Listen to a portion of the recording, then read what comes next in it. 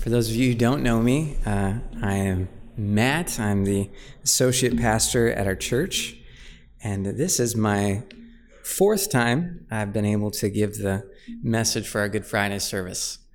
The first time was in 2020, right after the nation was in solid lockdown, and so we did a live stream from the basement of my house.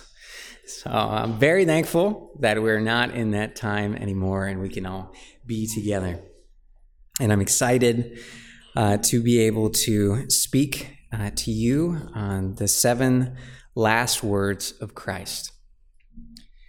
It seems that as humans, we have a fascination with people's last words. You can find books and articles that are basically just compilations of different famous people and the last words they said, the things that they said in their final moments of life here on this earth. I think the reason that we are so interested in the last words people say is because a lot of times it reveals a lot about who that person is and what they really care about. You don't waste your last breath making a comment about the weather.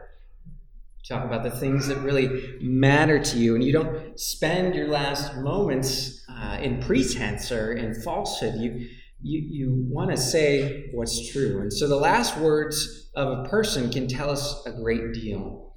Some last words are inspiring, like those of Nathan Hale. Maybe you learned about him in history class. As he was about to be executed for his involvement in the American Revolution, he exclaimed, "I only regret that I have but one life to lose to my country." And his last words show us a little bit about his bravery, about what he valued.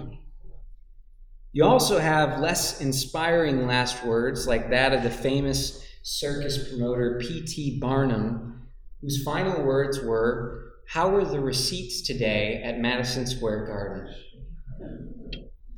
I think that reveals pretty clearly what Mr. P.T. Barnum was all about. This afternoon, I want to look at the last words of Christ before his death on the cross. As Christ hung on the cross, he spoke 7 last words or phrases, and I believe that as we look at these 7 last words of Christ together, it's going to reveal much about who Christ is and the significance and meaning of Christ's death on the cross. These 7 last words of Christ are not all found in one single gospel. They're found in all 4 of the gospels, but we've compiled them together this afternoon in our best guess of what the chronological order might be. So go ahead and turn in your Bibles to Luke chapter 23. That'll be the first 2. There's Bibles in the pews if you would like to use them, and we'll flip around a little bit, but that is where we're going to start.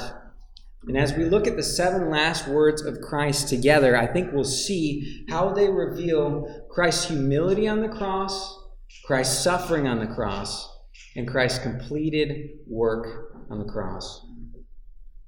First, we see Christ's humility on the cross. The first 3 of the last words of Christ really all point toward this reality of Christ's humility. Paul in Philippians chapter 2 defines humility as counting others as more significant than yourselves and looking not only to your own interests, but also to the interests of others. This humility is said to characterize the mind of Christ, and as we look at these 3 statements, we find how true that is.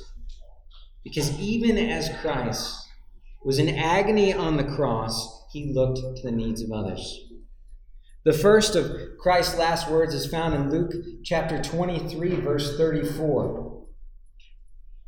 Luke chapter 23, verse 34, Jesus says this, "And Jesus said, 'Father, forgive them, for they know not what they do.'" Christ speaks these words as he hangs on the cross, and what is even more amazing is he speaks these words concerning the very people who put him there. The Roman soldiers who had scourged him with whips, who bashed into his head a crown of thorns, who drove nails through his hands and his feet and are at this moment scoffing at him and gambling for his clothes. Of those same soldiers, Christ prays, "Father, forgive them." The Jewish religious leaders who, through deceit and a sham trial, had arranged for Christ to be crucified, who even now are scoffing and mocking him as he hangs in agony, of those religious leaders, Christ prays, "Father, forgive them." What an amazing display of the mercy of Christ. Here we see Christ not only commanded us earlier in the Gospels to love our enemies, but here he demonstrates it so clearly. It's hard for us to love our enemies. It's hard to resist hitting back at those who have hurt us. But if Jesus can pray, "Father, forgive them," such vile men as these, how can we withhold forgiveness from anyone who has done us wrong? And if Christ can show love to the people whose hatred put him on the cross, how can we fail to show love to our enemies? These words of Christ also remind us that Christ's desire that sinners be forgiven is what led him to the cross. It is by Christ's death on the cross that forgiveness of sins is possible. Colossians 2:13 through 14 tells us that we were dead in our trespasses, but God made us alive together with Christ, having forgiven all our trespasses. But how does this forgiveness come? The rest of the verse tells us by canceling the record of debt that stood against us with its legal demands, this he set aside, nailing it to the cross. From the cross, Jesus, in mercy, cries, "Father, forgive them, for they know not what they do." And by Christ's blood, he provides the answer to his own prayer so that all those who repent and believe can receive forgiveness from God. Christ's words, "Father, forgive them, for they know not what they do," remind us of his mercy and forgiveness that was bought at the cross. The second of Christ's last words is found in Luke chapter 23 in verse 43, so just go down a few verses there. And we're going to go ahead and actually start in verse 39 to give some context. Verse 39 says, "And one of the criminals who were hanged railed at him, saying, 'Are you not the Christ? Save yourself and us.' But the other rebuked him, saying, 'Do you not fear God, for you are under the same sentence of condemnation? And we indeed justly, for we are receiving the due reward for our deeds, but this man has done nothing wrong.'" And here we have Jesus' second of his last words. And he said, "Jesus, remember me when you come into your kingdom." And Jesus said to him, "Truly I say to you, today you will be with me in paradise." Today you will be with me in paradise. These are the words that Jesus speaks to one of the criminals who is hung on a cross beside him. And it's surprising a little bit at the repentance of this criminal. We don't know exactly what crimes he had committed, but Romans typically reserve crucifixion for the worst of the worst criminals, the most heinous of crimes.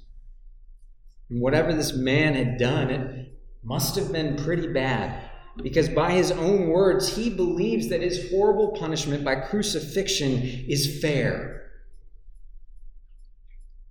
Mark 15 also tells us that in the beginning, it's not just one of the criminals who's reviling Christ. It is both of them. And yet this hardened criminal who had the audacity to mock Jesus as he hung on the cross now has a change of heart. And in these short verses, we see that he recognizes his sin for what it is, and he recognizes Jesus for who he is, innocent and the King of Kings. My grandfather was very hostile towards Christianity. And towards the end of his life, I was able to share the gospel with him in the hospital, and he looked at me and he said, "I'm sorry, but it's too late for me." Brothers and sisters, stories like this show us that that just isn't true. It is never too late for a sinner to repent and come to Christ. No one is ever too far beyond God's reach. And if you feel like it's too late for you, if you feel like you're beyond saving because of something that you've done, I want you to listen closely to Christ's response to the repentant criminal in verse 43. "Truly I say to you, today you will be with me in paradise." Christ promises salvation to this criminal that very day. And what did the criminal do to deserve this? What did he do to save himself? All the criminal does is repents and believes. He doesn't get baptized. He doesn't join a church. He doesn't give tithes or serve in a ministry or do all sorts of good deeds. And all those things are good things which Christ calls us to do and we should do. But the salvation of the criminal on the cross makes crystal clear that none of those things saves us. Ephesians 2:8-9 tells us, "For by grace you have been saved through faith. It is not your own doing. It is the gift of God, not a result of works, so that no one may boast." So if you believe that you are beyond the grace of God, or if you're relying on anything other than God's grace through faith for your salvation, remember the criminal on the cross and Christ's words to him. "Truly I say to you, today you will be with me in paradise."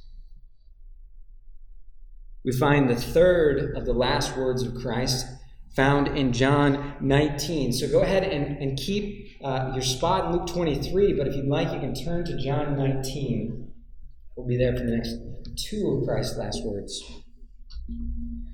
This word also demonstrates the incredible humility of Christ on the cross.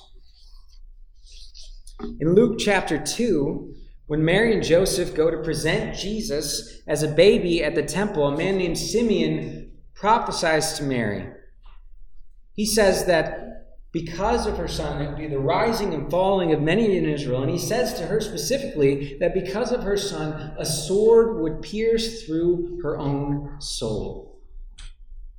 And now that moment has arrived. As Mary stands at the foot of the cross, I can only imagine the soul-piercing agony as she sees her son mutilated beyond recognition, abandoned, slowly dying on a cross, and there's nothing that she can do to help him. As a parent, I cannot even comprehend how painful and agonizing that would be. But Jesus looks down from the cross and he sees his mother. And look at what he says in John 19:25. It says this, "But standing by the cross of Jesus were his mother and his mother's sister, Mary, the wife of Clopas, and Mary Magdalene. And when Jesus saw his mother and the disciple whom he loved standing nearby, he said to his mother, 'Woman, behold your son.' And then he said to the disciple, 'Behold your mother.' And from that hour, the disciple took her to his own home." And we got to understand what is going on here. It seems likely at this point that Mary's husband Joseph has passed away. And so Jesus, as the eldest son, had the responsibility as the eldest son to make sure that his mother was taken care of, to make sure that her needs were met, that she was provided for. And now, as he knows that he's about to die and can no longer carry out that responsibility to care for his mother, he calls out to his mother and to the disciple whom Jesus loved, which was likely John, and he arranges that John would take care of his mom.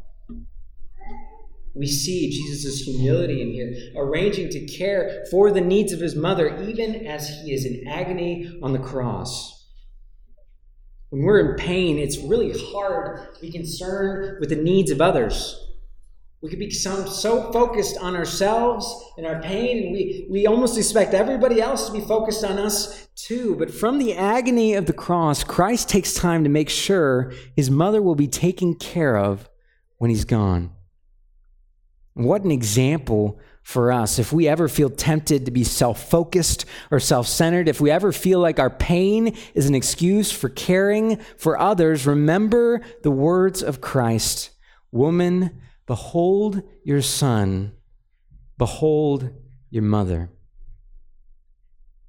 We have seen in Christ's first three of his last words the humility of Christ on the cross, and now we move to the next section, which is Christ's suffering on the cross. The next two of Christ's last words focus on Christ's suffering. And sometimes our children's Bibles and Christian movies can candy coat the suffering of Christ. We could try to minimize it. But the reality is that Christ suffered unfathomable agony on the cross. And we see this described in the next two of his last words. Go ahead and look down at John 19, verse 28. It says this, "After this, Jesus, knowing that all was now finished, said, to fulfill the scripture, I thirst. I thirst." A lot of commentators and different pastors have tried to spiritualize this, but really, I think these words are speaking and highlighting the physical agony of Christ on the cross. We've heard some from our scripture reading of the physical sufferings of Christ, how he was scourged, how a crown of thorns was beaten onto his head, how the nails were pounded through his hands and his feet, and he was stripped of his clothes and hung on a cross for all to see. But all of that wasn't even the worst part of crucifixion. You see, the most horrible part of being crucified is that it was a slow and agonizing death. People could hang there for hours, even days, as they slowly succumbed to blood loss, dehydration, heart failure, or asphyxiation. And this is what is happening to Jesus on the cross as he says these words. And sometimes we feel like maybe Jesus didn't suffer like us, but because Jesus was fully God and fully man, he feels every degree of pain on that cross that you or I would. He is experiencing untold physical agony, and his body begins to near the end. He cries out in dehydration, "I thirst." Now, as I was thinking about these words and reflecting on this week, I was thinking about how ironic it is that the God who created water, who created the oceans and the rivers and the ponds, who sends the rain on the unjust and the just, and the God who promised in John 4 that all who thirst could come to him and be giving living water, is now suffering and dying from dehydration. What amazing love Christ displays, that he would suffer so much to save us. And yet there's something else to note about these words of Christ. We look back at John 19:28, it says that Jesus said these things to fulfill the scripture. And this reminds us that Christ's death was not an accident, that Christ's death was prophesied in God's word, and Christ's thirst fulfills at least two prophecies in Scripture. In Psalm 22, we see hundreds of years before Christ's death happens, the Messiah is described in this way in his suffering. "My strength is dried up like a potsherd, and my tongue sticks to the roof of my mouth." Even more clearly, we see this in Psalm 69:21, which says this, "They gave me poison for food, and for my thirst they gave me sour wine to drink." And so in these words of Christ, we are reminded that Christ's death on the cross was no accident. It was part of the plan of God. Christ is not a helpless victim here. He doesn't get dragged to the cross against his will. He sees the horrors of the cross. He knows what it's going to mean. He knows the pain that is coming, and he goes there willingly in accordance with the plan of God made before the foundations of the world, because that was God's plan and the only way to save us. And so as we hear Christ's words, "I thirst," we should stand in awe of the love of Christ and the providence of God that led to the cross. The fifth of Christ's last words is found in Matthew 27, also in Mark 15. You don't have to turn there, but if you'd like to, it's Matthew 27:46. At this point, darkness has fallen over the land, which is really strange and unusual because it is in the middle of the day. And at this point, Christ has been languishing on the cross for about 6 hours. Matthew 27:46 tells us that he says this: "And about the 9th hour, Jesus cried with a loud voice, saying, 'Eli, Eli, lema sabachthani?' That is, my God, why have you forsaken me? My God, why have you forsaken me?" These words are perhaps some of the most haunting words in all of Scripture.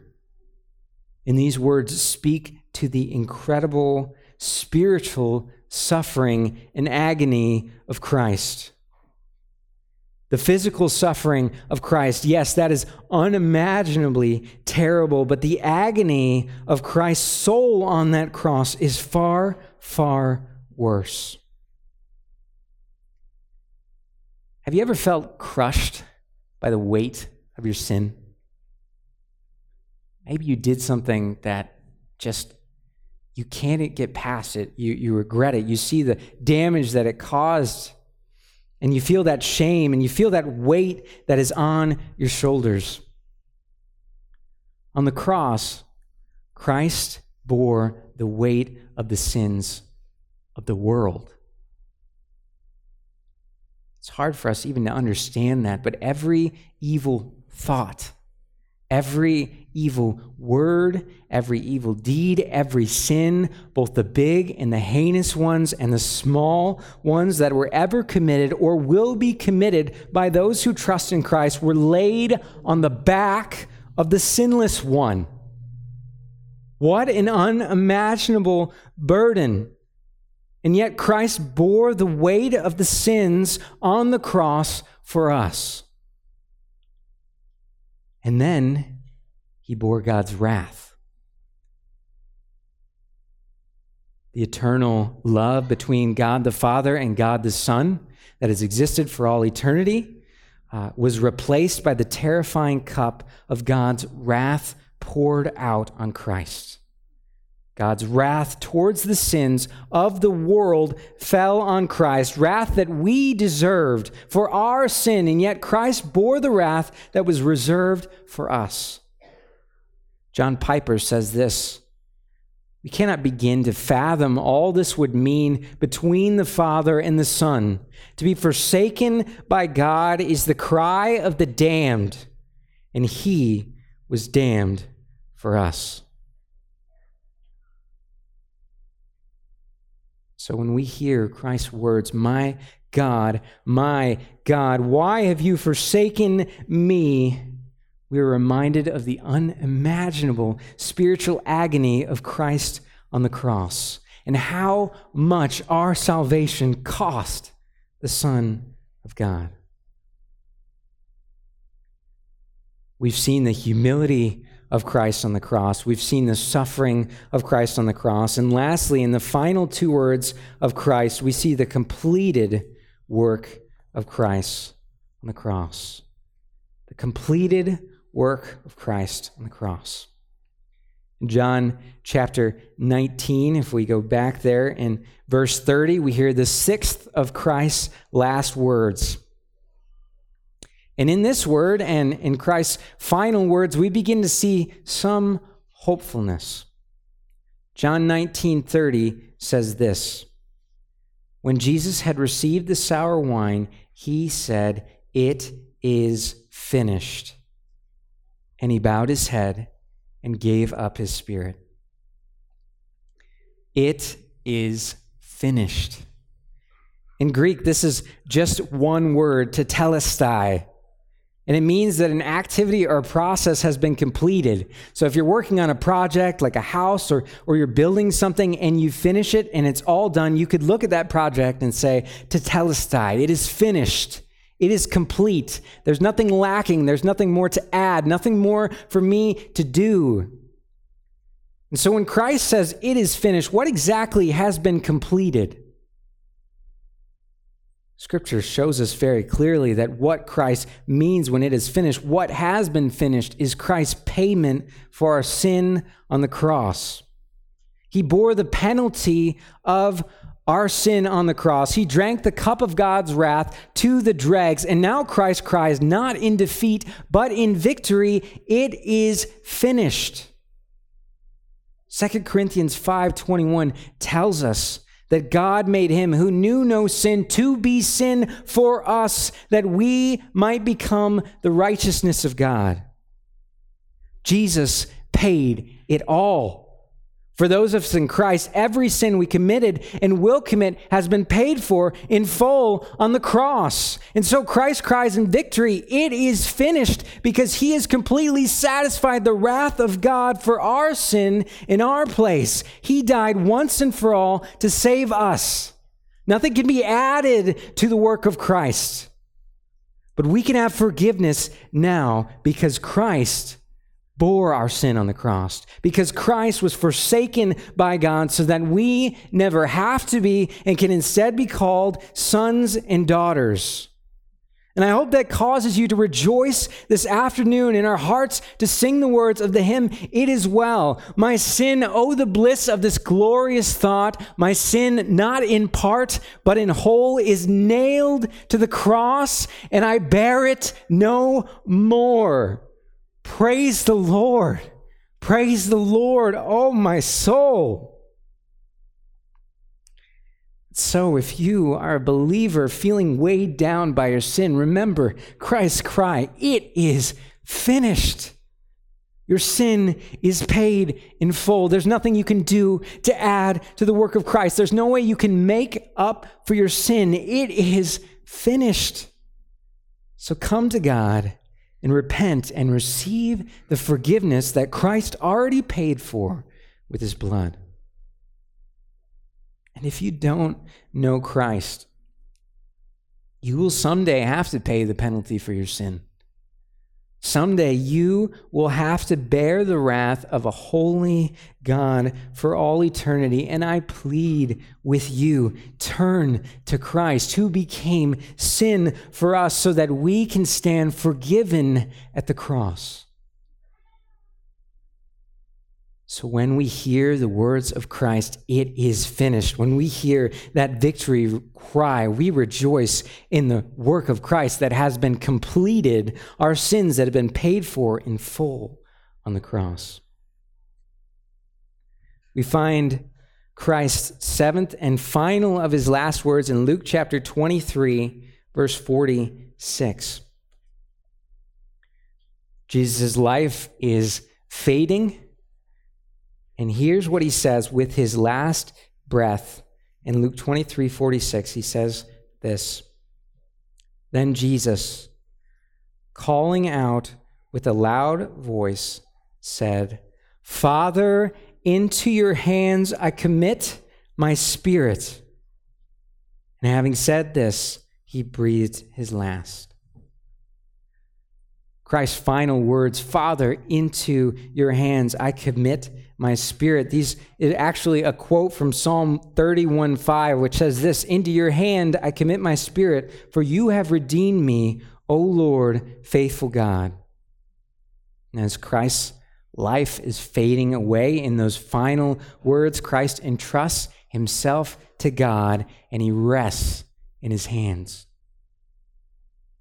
These words also express Christ's hope, knowing that death was not the end, but that he was going to be with the Father.